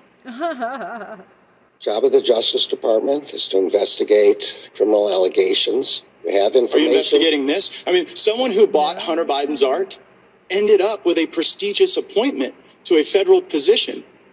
Doesn't it look weird that he's become this immediate success in the art world as his dad is president of the United States? Isn't that odd? I'm not going to comment about any specific... Not going to comment, not going to investigate. So Hunter Biden associate Devin Archer told us that Hunter sold the appearance of access to then Vice President Biden. Are you confident he has stopped doing that? I'm sorry, I didn't understand the question. Hunter Biden associate Devin Archer told us that Hunter sold the appearance of access to then Vice President Biden. Are you confident he has stopped? I'm going to say again that all these matters are within the purview of Mr. Weiss. I have not interfered with them, and I do not... If you were confident that he had stopped, you could... And I do not intend to interfere with him. I'm not quite sure if this is even a question by MAGA Republican Tom McClintock, but he asked this question attacking David Weiss, the Trump-appointed prosecutor who's responsible for the criminal case against Hunter Biden and who now has special counsel status, and Republican Tom McClintock also attacked Jack Smith. It should be noted that the MAGA Republicans were the ones who wanted David Weiss. David Weiss is their guy. He's a Trump appointee. But now I guess, he's a rhino so the MAGA Republicans can spread their conspiracies. Play this clip. Mr. McClintock from California is recognized. Thank you, Mr. Chairman. Mr. Attorney General, looking again at the appointment of Jack Smith and David Weiss, this double standard of justice couldn't be more glaring. Jack Smith was deeply involved in the IRS scandal that targeted conservative political groups to harass. His malicious prosecution of former Governor McDonnell was unanimously overturned by the U.S. Supreme Court. Chief Justice Roberts rebuked Smith directly for attempting to criminalize political activity. You appointed him to prosecute Joe Biden's chief rival for the presidency. And then we have the appointment of David Weiss.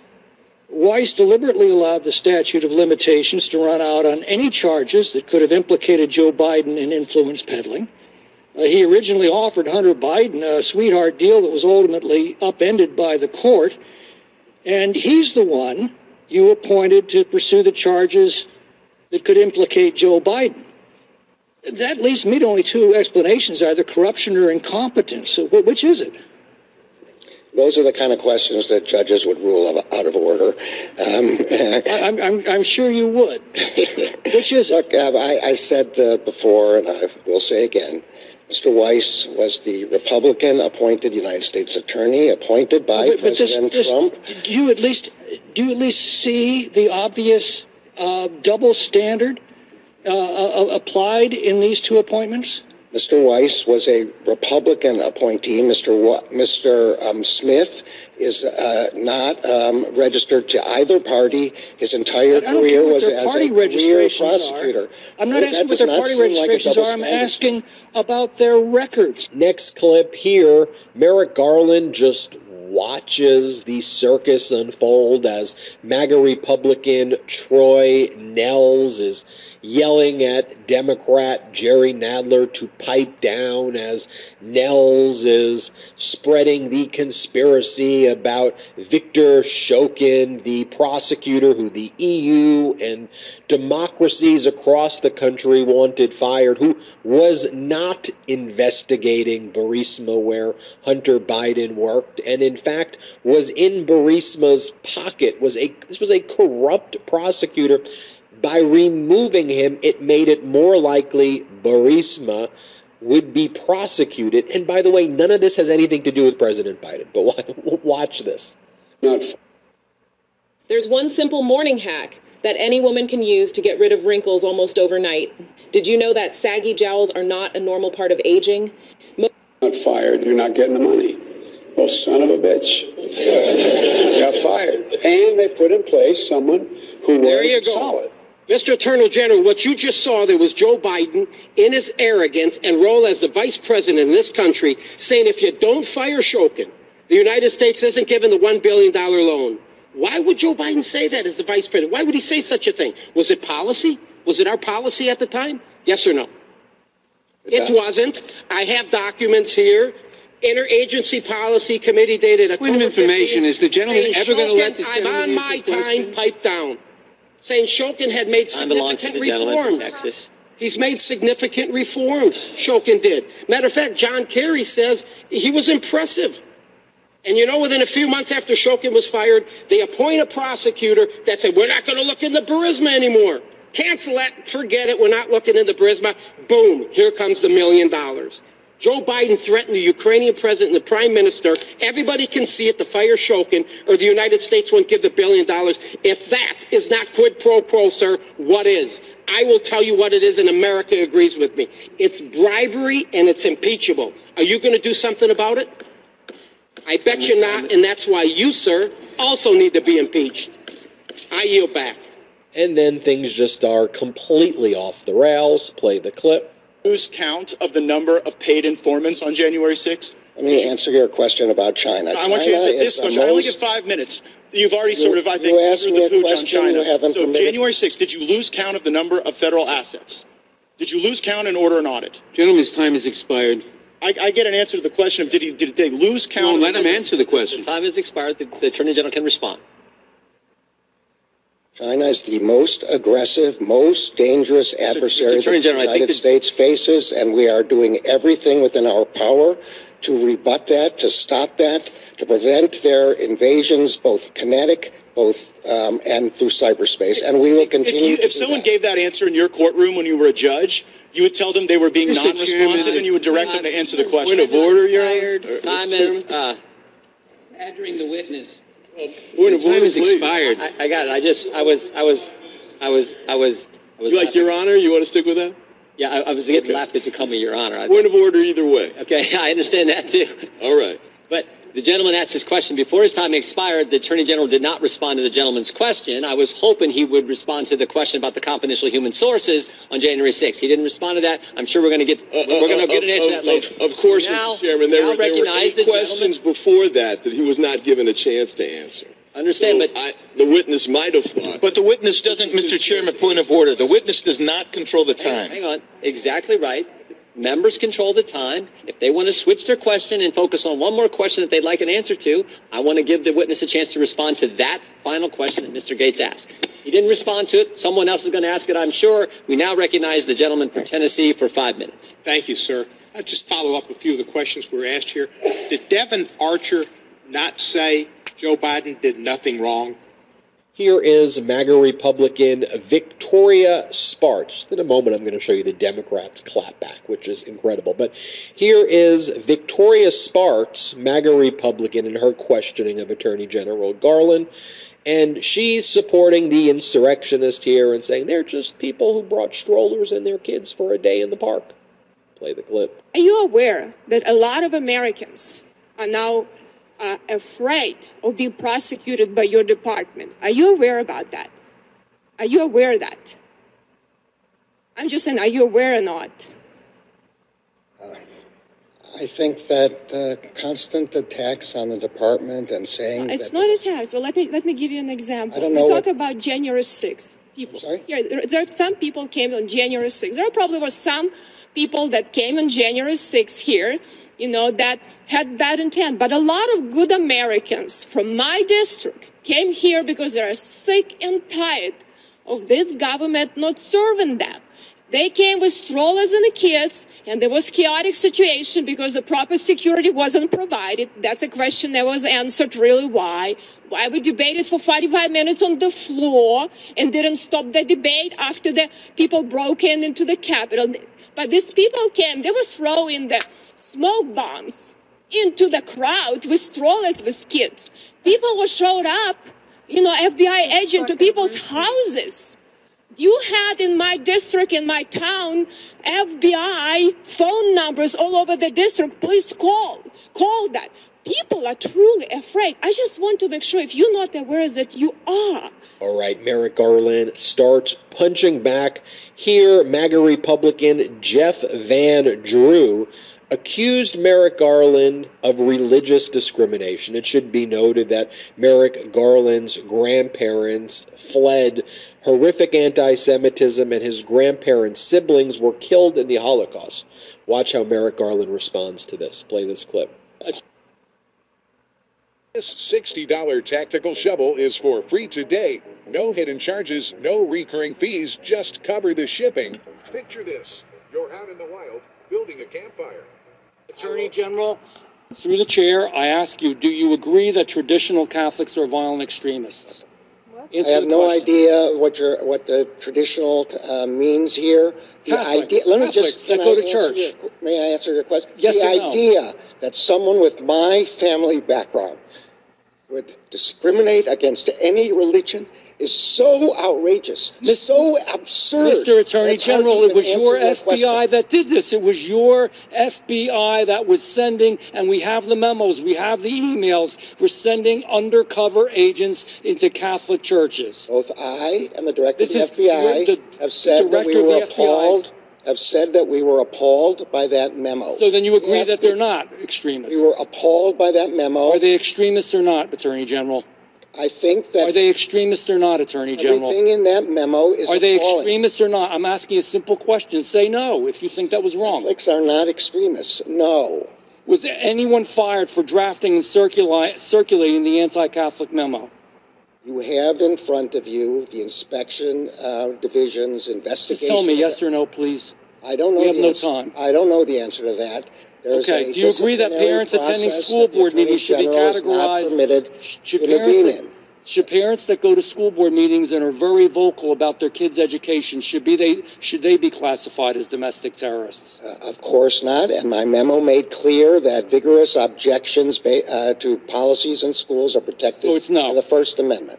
And this is this MAGA Republican conspiracy that they spread, that the Department of Justice is going after parents who argue against school boards. That is not happening at all, anywhere.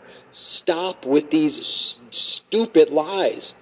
If these parents are threatening terroristic acts and threatening violence, that's not a First Amendment thing. That becomes a crime. I know MAGA Republicans, the First Amendment allows us to be terrorists. It does not.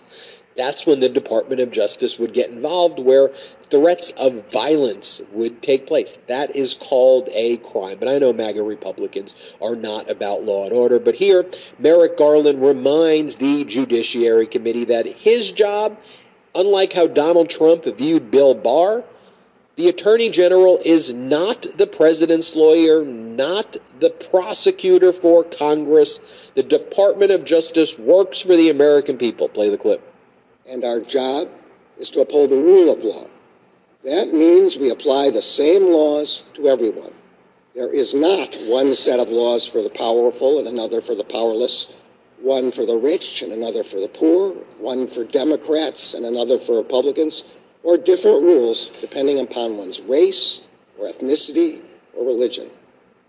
Our job is to pursue justice without fear or favor. Our job is not to do what is politically convenient. Our job is not to take orders from the president, from Congress, or from anyone else about who or what to criminally investigate. As the president himself has said, and I reaffirm today, I am not the president's lawyer. I will add, I am not Congress's prosecutor. The Justice Department works for the American people. Our job is to follow the facts and the law, and that is what we do. All of us recognize that with this work comes public scrutiny, criticism, and legitimate oversight. These are appropriate and important given the matters and the gravity of the matters that are before the department. But singling out individual career public servants who are just doing their jobs is dangerous, particularly at a time of increased threats to the safety of public servants and their families. We will not be intimidated. We will do our jobs free from outside influence, and we will not back down from defending our democracy. Third, I want to explain why we approach our job in this way. Democrat Hank Johnson pointing out the hypocrisy of MAGA Republicans with Jared Kushner, who, unlike Hunter Biden, was working for the United States government, working in the Trump administration, gets $2 billion from the Middle East, $3 billion from the Middle East, $2 billion from Saudi Arabia. Play the clip. The nation watches as the Republicans have no answer for why they want to focus and obsess on Hunter Biden receiving $2 million from Burisma after serving on a board that he said he was not qualified to serve on. But yet the Saudi Arabians gave $2 billion to Jared Kushner, who conducted Middle East strategy for his dear old dad, Donald Trump. He got $2 billion for something that he is not equipped to do, which is investment banking. And so Republicans looking at Hunter Biden instead of Jared Kushner, Americans don't understand how that could be. Here is Adam Schiff, Democrat. Play the clip. Let me ask you this question about the prosecution of Hunter Biden. The prosecutor in that case, Mr. Weiss, was appointed not by Joe Biden, but he was appointed in the first instance by Donald Trump. Is that correct? That's correct. And he was continued in that position, was he not? He was continued in that position, yes. And Mr. Attorney General, can you imagine the hue and cry you would hear from my colleagues on the other side of the aisle if you had removed him from that position? Can you imagine the claims that you had removed a prosecutor who